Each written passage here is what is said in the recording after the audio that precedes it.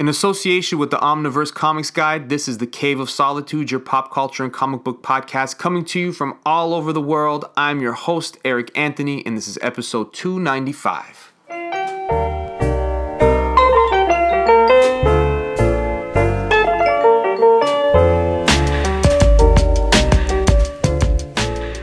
And boom, let's begin. Andrew MacLean, comic book artist, the writer of Headlopper, Apocalypta Girl, toy designer. I'm just reading off of your Instagram. What else you got under the belt? That's enough. It keeps me busy right there. You're co-owner and designer of Laser Wolf Attack. Yeah. My wife and I, we make things, and whatever we're interested in or excited about, we go in that direction. But comics definitely takes up the majority of our time for sure. That's the go-to. That's cool. This is your first time on the show. Thank you for coming on and responding to the Omniverse Comics Guide messaging to you. My partner in crime, his name is Dave Molyneux. He's a big fan of your work, and he's the one who actually put me on to all of your books. And I'm thankful to him because there was a lot of fun reading them in preparation for this. But big shout out to Dave for helping us set this up. Thank you for coming on, by the way. I appreciate it. Pleasure. Thank you so much for inviting me. I'm really looking forward to it. How's your summer going so far? I saw that you attended San Diego, right? Comic-Con? Yeah. How was it? How did you enjoy it? It was a little different. It was a pretty relaxing version of it. I think they sold, I'm guessing, maybe they limited their ticket sales to maybe half of what they usually do. So there's a lot going on still, but it wasn't swamped. You could actually walk around. You could still see your feet. You weren't bumping into people. I think I did signings. I didn't do an artist alley table or anything like that. So I was doing an hour a day, maybe a little more. So it was pretty chill, for San Diego. It was a good time. Do you prefer that sort of setup for a con, or do you? And I mean, I would prefer it just being a patron at them when you can move around a little bit. But as far as business goes for you, is it better when it's packed, or do you like being able to interact and have that breathing space? I mean, it's true that if it gets too busy in there, it can get a little stressful. I mean, that said, when you are at an artist alley table or something, you always have that spot to kind of hide and get off the floor, so you're staying put. You don't have to get in that heavy traffic too much, except for, a bathroom break or some food or coffee or something.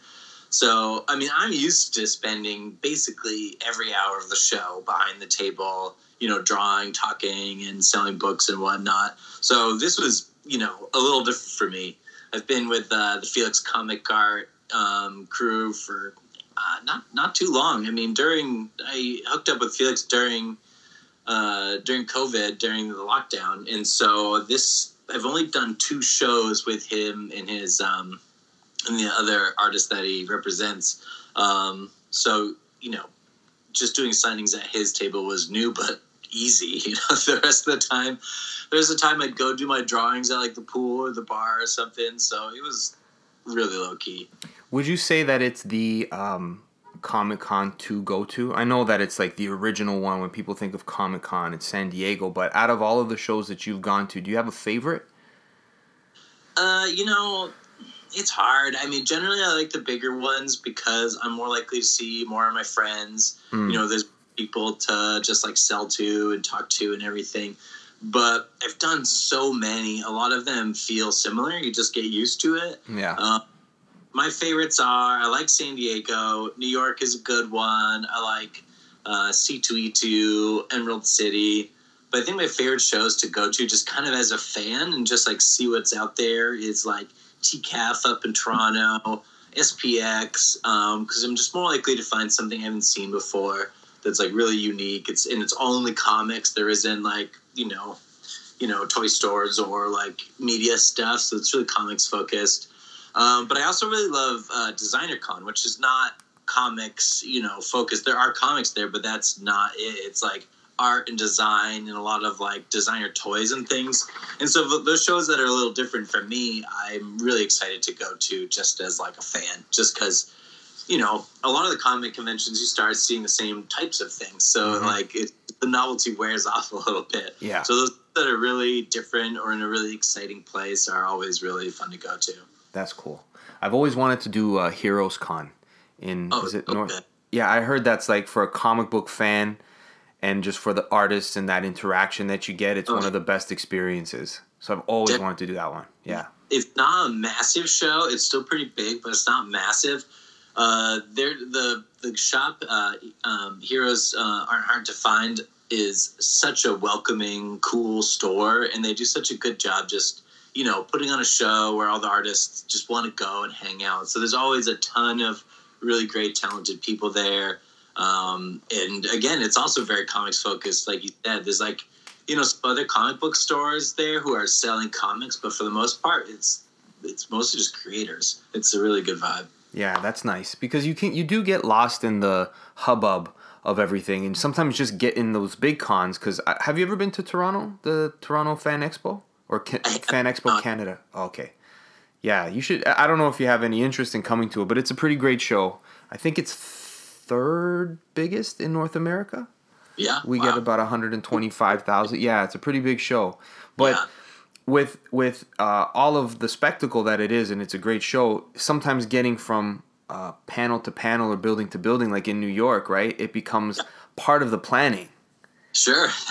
So when you got something that's kind of like a sweet spot, like the way I've heard Heroes Con defined, it's like, that's just right. Like, you're going for what you want to. It's kind of classic. You get a mix of the modern and the legends. Like, it's just a real... like perfect. You're right. I think you're right. And if you haven't been, I think you still nailed it on the head. That is the vibe. It's like kind of a perfect balance of, size and like focus. And Charlotte's a great place to hang out and get food too. So it's definitely a win-win over there. I gotta go there one day. I hope you come to the show up here, whether it's the March one or the summer one. It's a good comic community, that's for sure. I haven't been yet, but I do love Toronto because I've done the TCAF show a handful of times. So it's a fun town. I get there whenever I can. Yeah, and there's a lot of my comic book acquaintances and friends from here years ago were talking about Headlopper, saying just how great it was. One of my friends, Mike Ruth, was a big fan early on. I don't know if you ever met Mike. Yeah, I have met him a few times. He's great. His wife too. Yeah, him and Erica. Shout out to both of them. Yeah. Sure. So he was on a podcast early when I was doing this, and he was talking, "Oh, Headlopper, it's just so good. Andrew MacLean, I want to make a book like that one day." And every time I see it, I think of Mike. So I'm happy that I got around to experiencing what everybody was talking about. But before we get into the details of Headlopper, I want to go back a bit. Let's do a little bit of This Is Your Life with Andrew MacLean. Where did you grow up, Andrew? I grew up in rural Massachusetts in New England. What was that like? It's pretty basic. It's a very small town. Yeah. I think there's 11,000 people or something.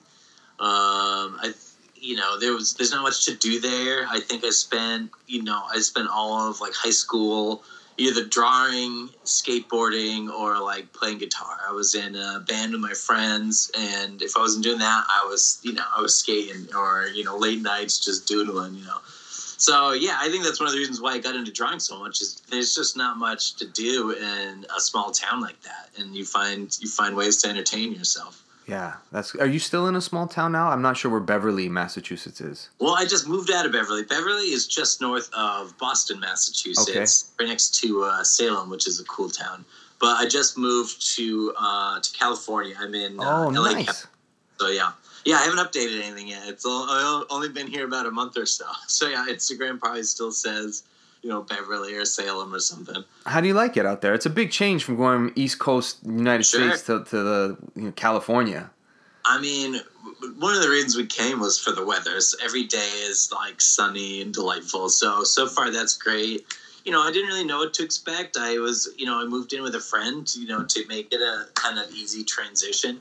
And but it's great. I didn't realize the neighborhood is really it's really cool. It's very walkable. There's still bars and restaurants and fun stuff to do. And I have a little dog, and so it's like the neighborhood's really great for dogs. There's grass everywhere.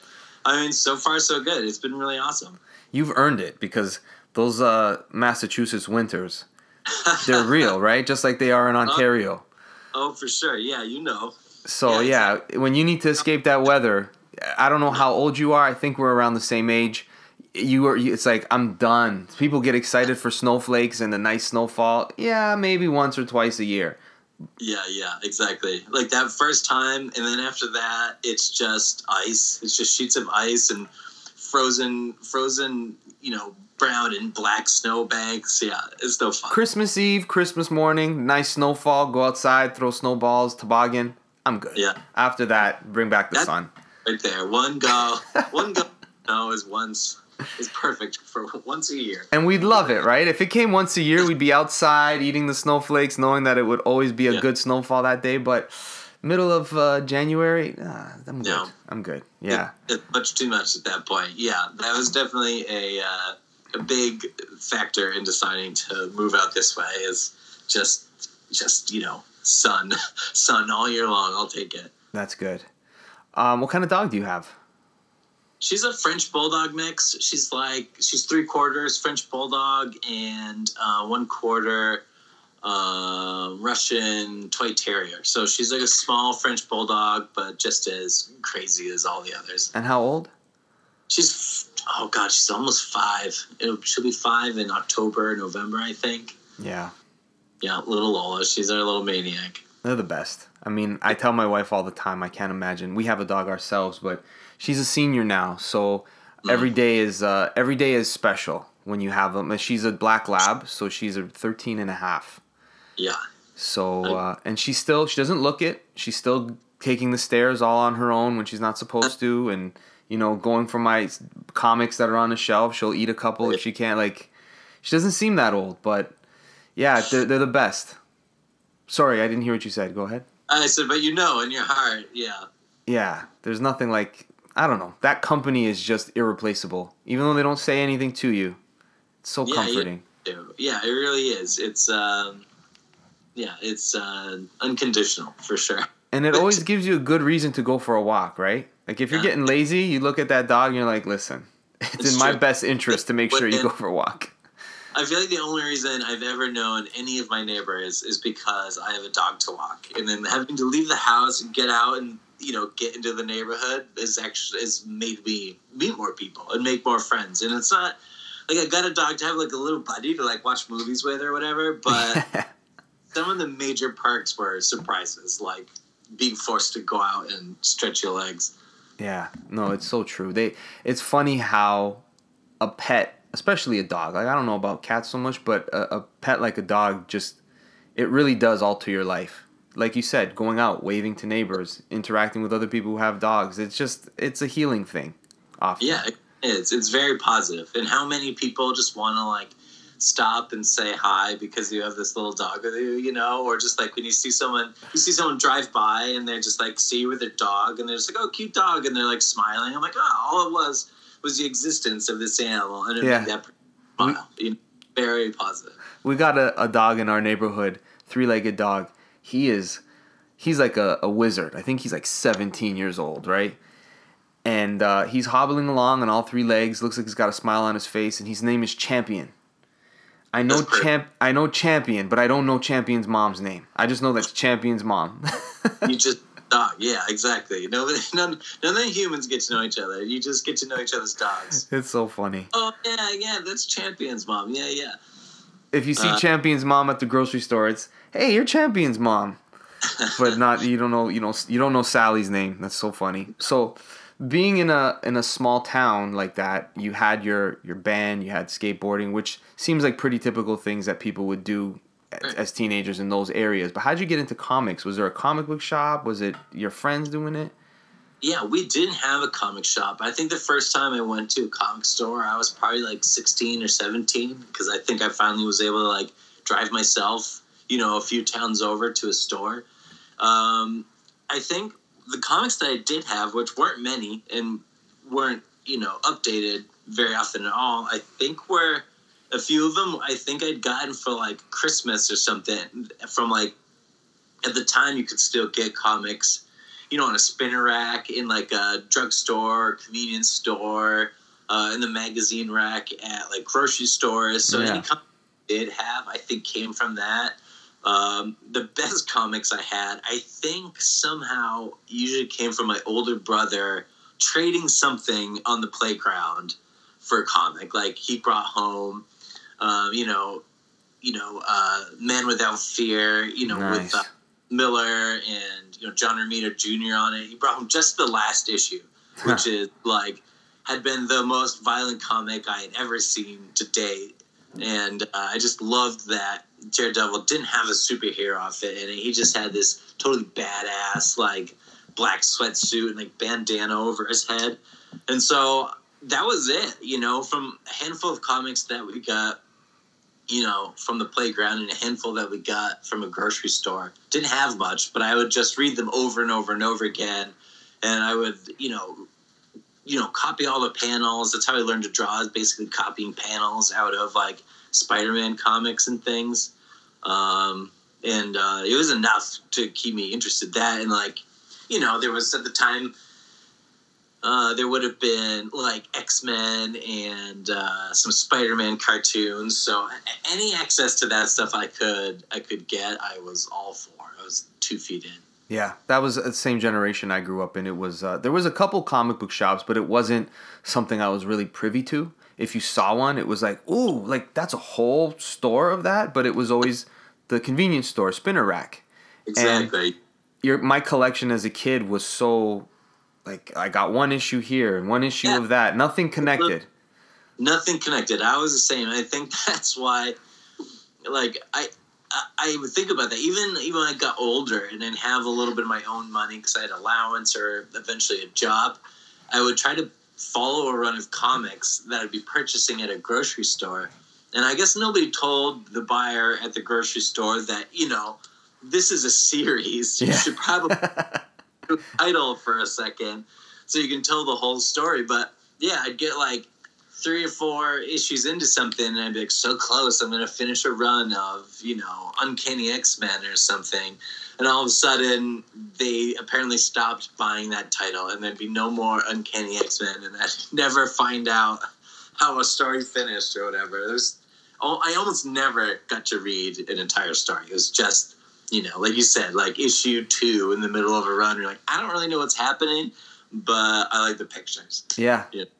It was, I remember the Death of Superman came out with a trade. That was the first time in my memory that I saw a collected story of numerous issues all bound together to read it in one sitting. And I was just floored by that. It was such a thrill to have like the whole Death of Superman. I know every beat that happened in the thing. But that was kind of like those moments where you started to, I would go back afterwards and pay more attention to the numbering and say, oh, I'm actually kind of close to this story being, there's a couple fill-ins. Right. So it was I think the graphic novel for me. Well, I don't know how you feel about the term graphic novel. Some people are like, I think it works. I don't even really care one way or another. You even call it trade paperback, a collection, graphic novel. To me, it's the same. Yeah.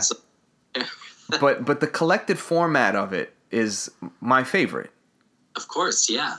Or maybe people have nostalgia around and like they like to collect singles. A lot of people have that. But for me, it's like I like knowing that in one go at the store, I've got the whole, a whole season of story. I like knowing that without effort, I've got it all and I can stick it on my shelf and my shelf is organized. It's not folding over. I like it. Do you have a pretty big collection? It gets big, but my wife and I move fairly regularly, or we have, and found it's probably better to keep my collection kind of at a minimum. So it's hard, but I have to like set a few rules for myself. Like, all right, even if I really like this book, if I don't think I'm going to go back and read it again, if once was like enough for me, I should like part ways with it at some point, trade it in, give it to a library or whatever. I have the exact same. That's the same thing for me. It'll just keep going. It'll just keep spreading out. It'll take over multiple rooms, Yeah, I moved a few years ago, and I made sure that I moved every comic book box that I had to move. I do the same. I'm like, yeah. So I've learned to make those boxes smaller and smaller because there's so I mean, even a small box of books is just a stack of paper. It's not light. No, it's not. And after I did it, I realized, man, you got a lot of shit. Yeah. Maybe you should rethink this. But during the pandemic, you couldn't go to comic book shops the same way. And so I started to get into the omnibus game. Oh, yeah, so I'm not probably ever going to move again with what I bought. Because I don't want to be the one to have to move these things. But you got to be honest with, you're right. Am I going to read that again? Or was that a once through, good job, loved it, see you later? I've had to do that a couple times, yeah. It's fair. Yeah, and it is. Donating it's a great idea. Yeah, exactly. And it's like, I try to find a way, I don't want to trash it. I don't want to necessarily recycle it. If I can put it in someone else's hands, that's ideal, of course. Makes me wonder, like, man, like maybe I should move to digital at some point, but there is that whole feeling of holding in your hands, seeing your book, seeing the book like in front of you and touching it, the smell of it, all that is really nostalgic, and it just feels. It's a comfort. It's just better. Yeah, I mean, right. I know people. Digital is more economic or even like environmentally friendly, but with these things, like there's the smell. Yeah. Right of when you crack it open, and I don't know if you've noticed, but even certain publishers, the inks in those books, is distinct. The DC book, a distinct smell. Yeah. It's just one of those things that immerse you in it, where. When you read digital, what I like about digital is sometimes you can really examine panel per panel. That's a nice feature, but it's not quite the same as the progress that you make turning the page. Yeah, I don't know why. I think it's maybe showing my age, but I feel like when I read digitally, I feel like I'm reading an incomplete project. Yeah. Do you know what I mean? Like, it's like, oh, this hasn't finished its journey to becoming a book. And I guess it's maybe because as I'm making the comic myself, I'm moving through all these digital files and stuff. So to me, all these files of comic book pages feel like I'm on the road to like creating a physical product. I don't know. Maybe that's rubbed off on me, but yeah, I feel like when I have a actual book in my hand, I'm like, this is the final form right here. Right. And now getting into your bookmaking. What do you set out to do? Because you do all your stuff like indie project. I think I read that Headlopper, you started it off as a Kickstarter. Am I remembering that correctly? Pretty close. Yeah, the very first one, I work with my wife a lot. We published it ourselves. We published 100 copies to start. It was just kind of a passion project. It was like 20 pages. It was just mostly a for fun thing. I don't even think we pitched it to publishers right away or anything. We were just like, I'd already worked with a handful of writers on projects that they had come up with, and It wasn't as creatively rewarding. Right. And so to venture out and do Headlopper all by myself was just kind of a way to scratch an itch and be like, oh, like I've got this time, I've got this ability, let me seize it and make something all that's just mine, And so at the time we were like, let's just do it. Just put out 100 copies, take them to a convention. I think it gave away half of them. And but I had so much fun with it. And then I got, positive response from the ones I had given out. We printed more, and then we did a Kickstarter to make another issue. And so I think we did 2 issues self-published that amounted to, I think, about 65 or 70 pages of content or so. And then at that point, I started to work with Dark Horse, and we did Apocalyptic Girl with them. But while I was working on that, Image had come around and asked if I wanted to do Headlopper with them, and that was my goal. Was like when I finished Apocalyptic Girl, I wanted to go back to Headlopper, so it worked out very well. That I was able to, get a head start on this project at Image from the self-published stuff I did, and and pick up where I left off and start publishing with them. That's so cool that you were able to, everything that you kind of envisioned all worked out just at the right pace. But you started off and I say this to myself a lot, and I say it to my friends. if you want cool things to happen, you just got to give it a shot. Just do that absolutely. thing, right? Yeah, and you don't need to. I think sometimes people feel like they need like almost like permission, or they need to like cross a threshold for them to feel like, oh, now I'm ready, or something. But as an artist, I've recognized, at least to myself, and I think it's generally universal. You just like, you never really feel ready. You never quite ever stop feeling. You kind of never feel quite good enough. Do you know what I mean? So really, it's like there's no better time to start to go do that thing that you just want to do, except right now. Like now, just do it and get out there and do. Don't worry about whether it's like good or whatever. Just make something that like makes you happy, you know. Yes. And like in that kind of like positive frame of mind, I feel like is like the right place to start anything. And like just being like, what would I get pleasure out of doing? And and throw the rest out. It's too easy to find, you know, reasons not to do something. So give yourself all the reasons to give yourself all the permission you need to actually go the thing you want to make. You know? Yeah, I agree with you. And you shouldn't be ever as good as you think you should be for that project or that. Like for myself, I've interviewed people. I've had, you know, almost 300 podcasts, but I still get nervous. Oh yeah. Right? You should get a little, because I'm like, am I good enough to handle an interview with so-and-so or, you know, will I know what I'm talking about? But that the only way to get better or to get to that point, like, you got to start off not being the best. Yeah. Yeah, no one's the best when they start. No one kicks in the front door being, a hero. Yeah, know? Like which I don't know if you're into sports, but which athlete do you want to have a great rookie season and then just flounders or just has the same season as a good rookie? Like, no, you want your best season to be season 8, season 9, right? Aspire to be more, you know, have something to chase. Yeah. Right. But you're not going to be the best version of yourself in the beginning, but just do it. Just do that thing. Yeah, totally. How long was the story of Headlopper swirling in your head? Because it seems like such a fleshed out world that you like. Whenever a creator makes a map of a world, you're like, they've really got this thought out, right? But was it something that just kind of grows as you make it? Yeah, it definitely grows as you make it. I think, and at least for me, I feel like that's the best way to approach it.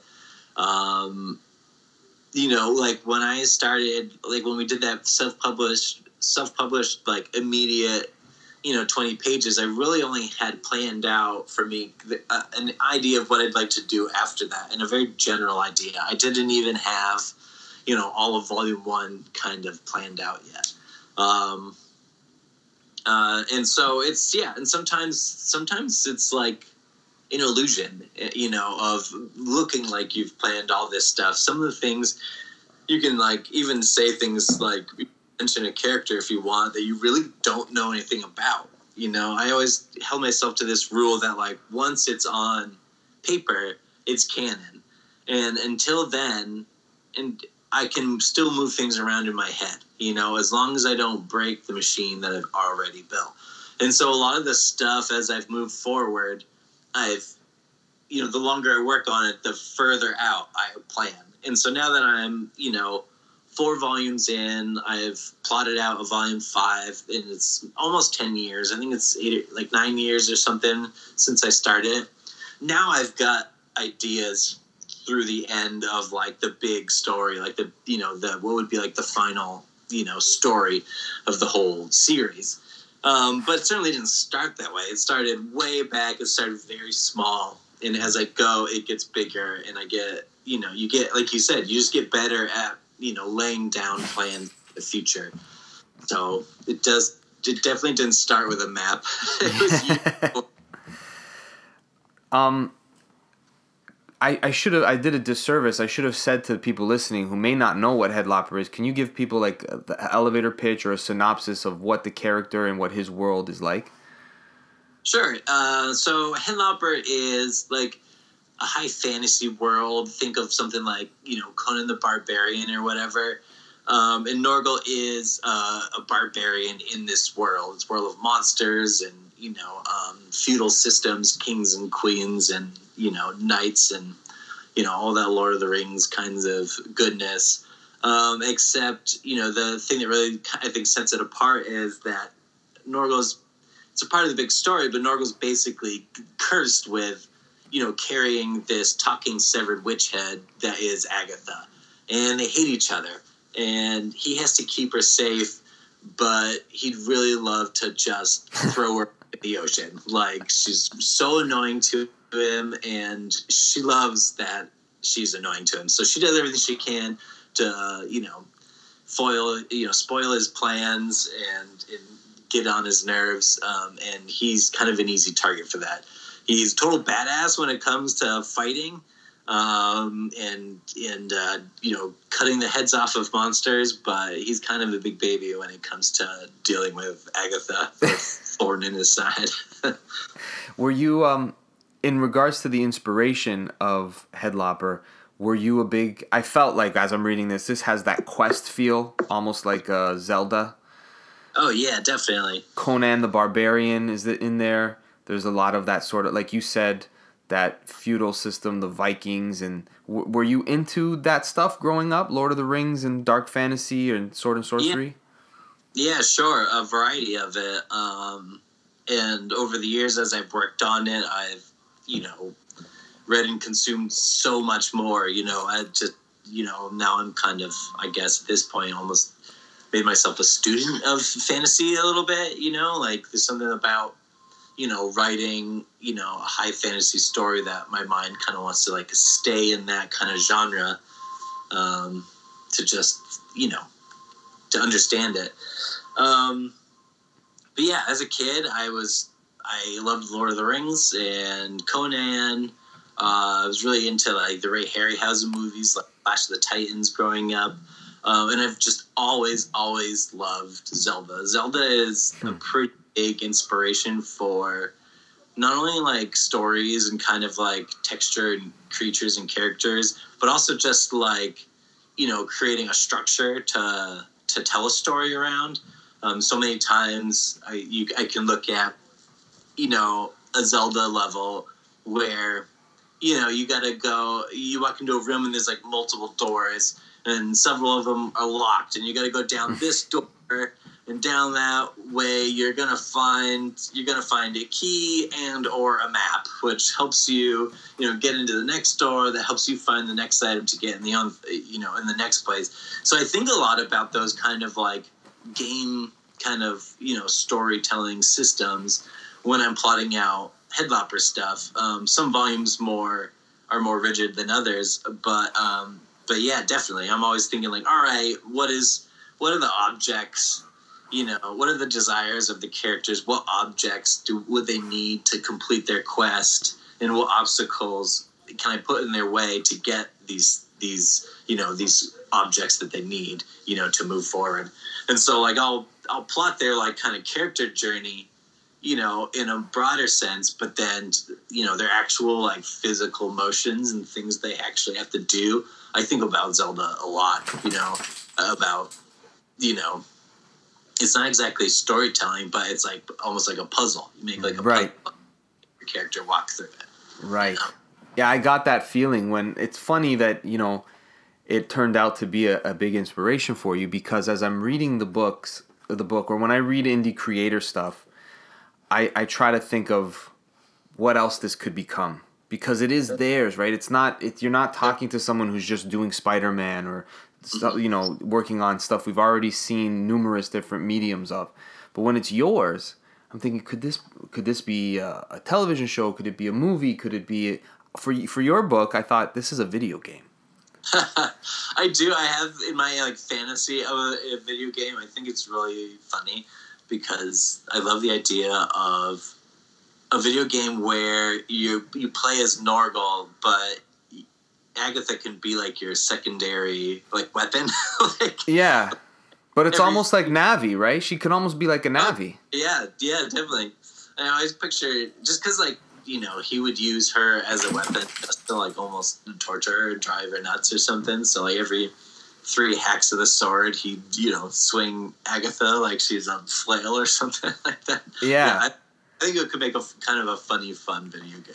Yeah, especially because you got those moments where in the fight scenes, spoilers, I mean, he cuts people's heads off, but in the fight scenes, he's battling, and then all of a sudden there's this moment where he, like, it feels like the character has supercharged up, and now's his chance to, like, headlopper. Like, you probably gotta press the button in order for him to use that. Hold it. You gotta hold it, right? And Agatha has those moments in the book where she's the ultimate weapon. Right. Yeah, exactly. So it's like these little tokens. Charged up. Yeah. Yeah, like I just felt like this is like a video game quest. Yeah. Yeah, I agree. I think that too. I always think fondly of, the 90s video games, side scrollers, beat 'em ups, like things like Golden Axe or whatever. Yeah. The art style choice, it puzzles me how you managed to do this, because you made a very violent story, very kid friendly. And I couldn't, other than the fact that he chops people's heads off, I couldn't really find too much reason to be like, no, a kid can't read this. I'm like, this is perfect for a kid to read. Maybe I'm wrong, because I'm almost 40 years old, but did you have it designed to kind of play like that? No, I really set out not having a real goal, just having kind of like more of a vision, and whatever that, whatever this idea was going to be, it was going to be. So it just kind of follows some of my, what are things that I see forward or feel comfortable drawing or whatever. And so there's only a small square. And usually if I think it would just be really funny, there's very, very limited, sexuality in it. And even when there is, that I don't show it. It's just not really a part of. I always feel like that's like sometimes in fantasy, like especially like, like I guess lowbrow fantasy. There's so much like sex crammed into it, and I'm like, sex and an adventure really don't need to be so smushed up against each other. Like as you can see in Zelda's a fantastic. Fantasy adventure, and like it's not a part of it. So I always left that out of it. And then even for violence, while it's a very violent book, me personally, I don't really want to draw like extreme gore. I don't really want to draw organs spilling or anything like that. Like I don't make it really grotesque.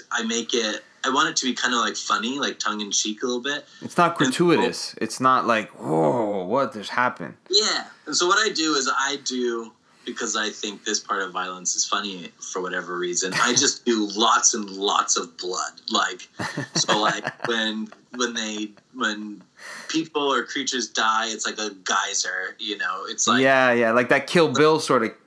Exactly like Kill Bill. Yeah, like I love old martial arts movies, and I love Kill Bill, and Kill Bill is Tarantino is trying to mimic old martial arts movies where it's like someone gets their hand cut off, and at a glance you can tell absolutely that the hand is that it's fake, and the hose. An actual hose of blood squirting from just a red stump. You don't see like bones. You don't see anything that's like gross, but you see just a shit ton of blood. And I always think that's just really funny. And so I'll just do excessive blood, and I won't really show anything beyond that. And that's fun. I wasn't thinking like I'm trying to make a book that, young adults, can read, but that is kind of the result, is me just being like, oh, blood is funny to me. But it's true. It's kind of like it's weird, and I totally understand what you're saying, because I grew up being a fan of pro wrestling, which is very violent, and people are being thrown around, and chairs and tables, all that stuff. But I have a hard time stomaching a UFC knockout. Oh, okay. Which that's real. Like that guy got his lights knocked out. In wrestling, when that guy got hit with the chair, I would think his lights got knocked out, but it's so cool that he gets back up. Right? Yeah. Some guys take a chair shot in wrestling and they just stand there like nothing happened. So and get more. Yeah. So it's like a character trope. Whereas Right. in UFC, that guy's knocked out. He's hurt. He's hurt. Yeah, he's really hurt. And another person was purposely trying to do that, which is, I don't got a problem with combat sports. It just feels different. It's the same thing with the violence, right? That Sure. chopping off of the head and the blood squirting out so unrealistically makes you laugh. Yeah, that's kind of what I'm going for in that is like, yes, it's violence. Yes, it's extremely violent. But it's not, I'm not taking it very seriously, you know? But yeah, I'm just trying to correct myself. I always think that I always feel like if I make myself laugh while I'm working it, then, you know, maybe other people will laugh too. What were some of your favorite, I think you mentioned it, but did you have a favorite fantasy genre that's kind of like you go back to get inspiration, or do you just keep mixing it up? I try to keep mixing it up because, you know, every time you think you've, you know, seen, you know, a repetition of ideas, another one will come at you, and, you know, in you get all excited about it again, at the possibilities of the genre. So, like, I only recently read through all of Ursula K. Le Guin's Earthsea books. I think there's like 7 of them or something, and she wrote them over, you know, decades of time. And I just loved them. You know, the first one, like a lot of series of books, the first one you read it and it's not totally, the world isn't fleshed out entirely yet, but by the time you get through them, you know, you just have a great love of the characters. And in that one, it's not, you know, horseback. It's not, there are dragons and things, but it's more like Wind Waker, really. Like, in the characters, you know, like the universe in the Earthsea books are, is like ocean. There's tons of ocean, and the whole island, I guess, is, you know, a series of islands, and so there's tons and tons of sea travel, but you're still following around, like, you know, a wizard or wizards or a handful of different, you know, more traditional, you know, fantasy characters or tropes. But I never read one like that. So falling in love with, you know, the Earthsea books just showed me that, like, man, like, there's so many different ways to do fantasy. Right. Did you have a volume that you enjoyed the most while you were making? It's tough. I know that, like, whenever I am finished with one, I'm certain it's like the worst one. Whatever is the one, I'm confident I'll never get to make anymore. Yeah, so I always need some distance from them to come back around on them. But I think it's tough. My favorite is either the second or the third. Probably the second one. I think the story is strong and it's, like, tragic, and I really enjoy just you know, well, I don't want to spoil it too much, but I wanted to make it an adventure that I had full freedom to draw different types of backgrounds that could go and draw things that were real trippy and, you know, kind of psychedelic and strange that didn't necessarily exist on this place, while also all of a sudden being in the mountains. So I created this Zelda-ish system that gave me ways to draw more colorful and kind of fantastical, like, settings and stuff. But I also just thought, you know, the villain in the second one was just so kind of sadistic, and the story, I think, is, you know, is tragic in ways, and being able to hit that kind of, being able to both draw some of the weird shit that I was, like, really craving to draw at the time, and also have it be a story that I think, you know, conjures some, I guess, empathy. Right. Was fun. But the Volume 3, I like that it just didn't fall, storytelling-wise, while I was able to squeeze in there a whole bunch of, like, kind of large fantasy ideas, the kind of format of storytelling, and it didn't follow a very firm structure. I felt it's the least kind of formulaic of the books, which I think is kind of fun. And when I got to Volume 4, I was like, I better get a little formulaic before I lose the audience altogether, because I felt like Volume 3 is just, like, off the rails. Every character goes in a different direction, bounces off another one, comes back in. So I thought that aspect of it was really cool. So probably 2 and 3 are my favorites, I'd say. That's cool. I like the way you broke that down, and the volume 2, I felt like it's hard to make the sequel better than the first hit, right? That's always people say, like, what sequel is actually better than the original? But I felt when I continued reading the series, I've clearly volume 2 has the most character development, in the sense of you really get to see a part of the character that prior to you didn't know was there, but this is the one where it's established. This is the one where you see the heart and the pain. Yeah. And what happened in volume 2 will follow Norgal and all the decisions he makes because of what happened in volume 2. And in a weird way, I know this is maybe a strange comparison, but I feel like these 4 volumes are like the Led Zeppelin albums. All right. 1 to 4. Like the way you've described it, it was like, because I like Zeppelin 2 a lot. But, you know, everyone refers to Zeppelin 4, because Stairway to Heaven, and in that book you got the stairway that they go up to and everything like that. There is a Stairway to Heaven, yeah. And volume 3 it doesn't follow the same sort of structure. And when you listen to Zeppelin 3, it doesn't have what you got accustomed to with the first couple. So I don't know if that's strange, but it just came to me. It's like these are that sort of Viking, the perfect soundtrack to go to it too. But that's really funny. I think for me the road that took was I wanted it to be a crazy book. I wanted to be able to put Norgal and Agatha and other characters, like I wanted to be able to put them through the ringer.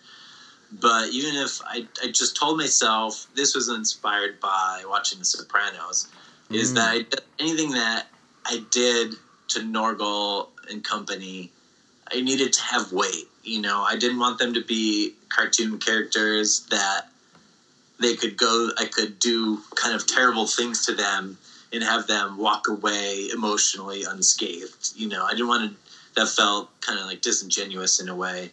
So the way my reference point is always like, you know, in The Sopranos, you know, you've got Tony the mob boss, and things that happen to Tony in his work life, you know, of being a mob boss affects his life at home with his family.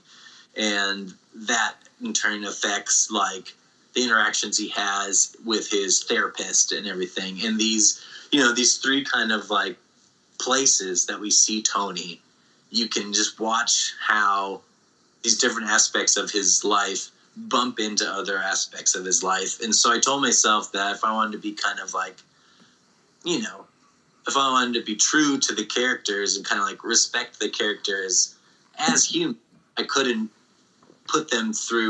kill all their friends and not have it affect them. You know what I mean? That's fair. Yeah.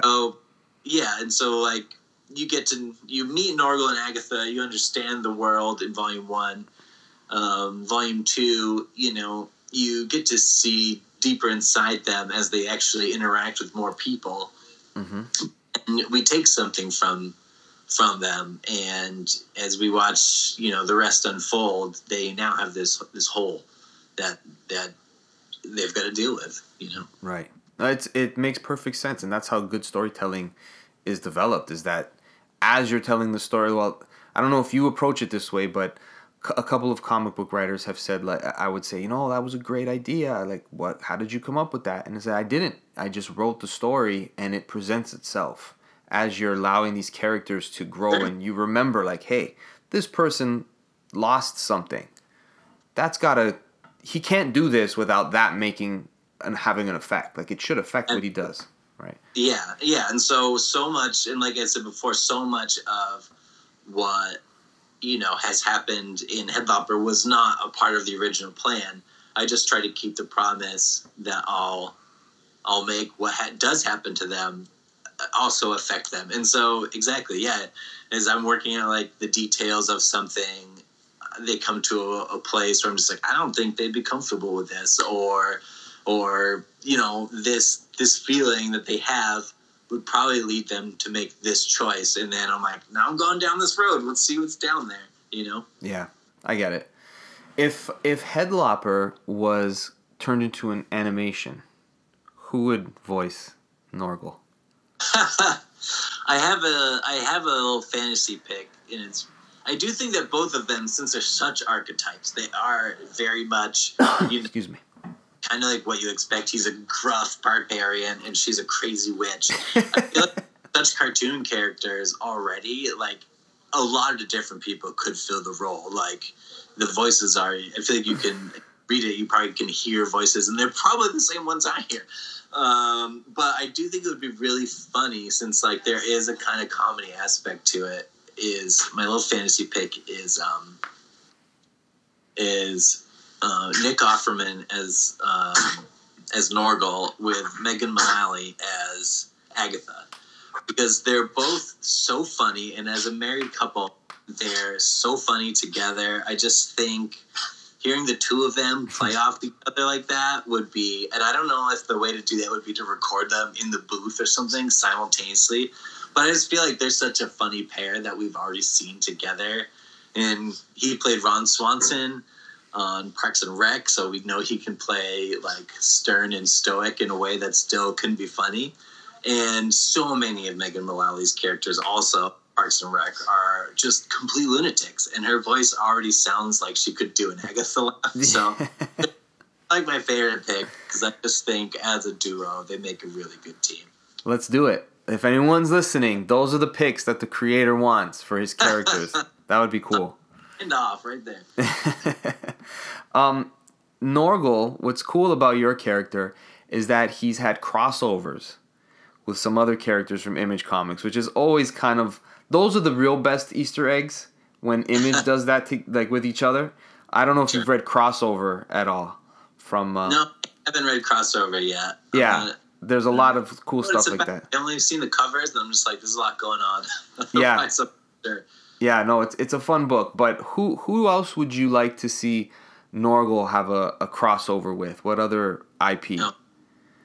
I think it'd be awesome if he met like Conan, of course, maybe some of the like obvious ones, or Red Sonja. I know years ago Mignola did a Fafhrd and the Grey Mouser comic. Anywhere in the if you met anyone in the entire Hellboy universe, that would be cool. Friend of Matt Smith, he draws mostly Hellboy stuff now. I forget which book, Young Hellboy, I think he's on. Matt Smith has an awesome book called Barbarian Lord that he used to do. That is just incredible. Like that would be a perfect mix for Norgal and Agatha to meet. I'm trying to think what else. Certainly any fantasy realm he just fits into. Again, they're such like kind of archetypes. And I just squished them together and made them hate each other. So they fit a lot of different places. Yeah. No, it's always cool when something like that happens, especially in your case where you said that you were so excited to work with the creators of Rumble because you respected both of those talents, right? Absolutely, yeah. I mean,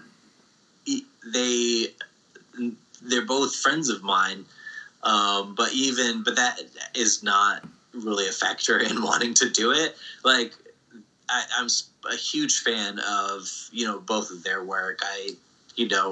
Reading John Arcudi's BPRD stuff was such a huge part, and finding that was such a huge part of like college, and just having this, it just like was buying any BPRD or Hellboy trade I could find at the time, and that was huge. And then James Herron, he got to draw the crossover with me, and I'd been a fan of his since he was like a student, and I was just looking at his stuff on the internet.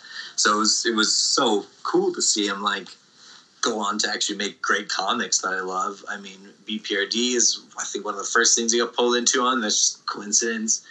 And then Rumble, obviously, fantastic. And I absolutely adore Ultra Mega, his current project at Skybound. It was teaming up with some of my, heroes, some of my living legend heroes is like, it's a no-brainer. It's like one of those moments where you're like, how did I get so lucky? Yeah. I love their stuff.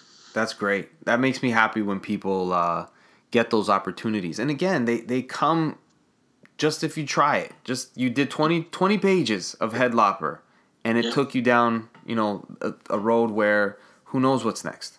I had no idea. Yeah, even when I was doing, even when I started working on Headlopper for Image, I still was like, oh yeah, we'll probably do, a volume 1, and that's probably it. Like I just, I took it like kind of one bite at a time, and focused on it, and then it was just really grateful each step of the way that I was able to take it another step further. And so I just stayed with it. I didn't plan this way, but I just kind of hung on. Yeah, no, that's great. And I gotta say, I appreciate the way that you set up the storytelling of Headlopper, in that you did these longer issues, and even when you get a trade, it's quote unquote 4 issues, but you get your money's worth as far as story is concerned and content of that product. I appreciate that. Thank you. Yeah, it's they're generally about 200 pages. I try to make I make them as long as I can for the time that I have. So I spend, each issue I spend 3 months on. And so that ends up being anywhere from 35 to, maybe 50, 55 pages or so. I let story and deadlines dictate how long they are, basically. Right. Because like my own devices, it would be so long. Like, I like to stretch it out, and so I have to cut each volume down to about 200 pages. Otherwise, I could easily make them 300. The first volume's almost 300. Yeah. Any plan to do like a? I mean, it wouldn't really make sense except for like a completionist thing, but like a compendium or like a bigger sized version of a collected volume. I'd like to. I've talked about it with Image a little bit, and I think I'm going to do it at some point. I'm hung up on some, very silly technicalities, and part of it is just not having this very, very long-term plan for it. Right. Right as it stands now, there's 4 volumes out. I think where I'd like to end this kind of like big story, not necessarily end the series as a whole, but, end the larger story that I've been developing with it on volume 9. So yeah, I'm only about halfway through.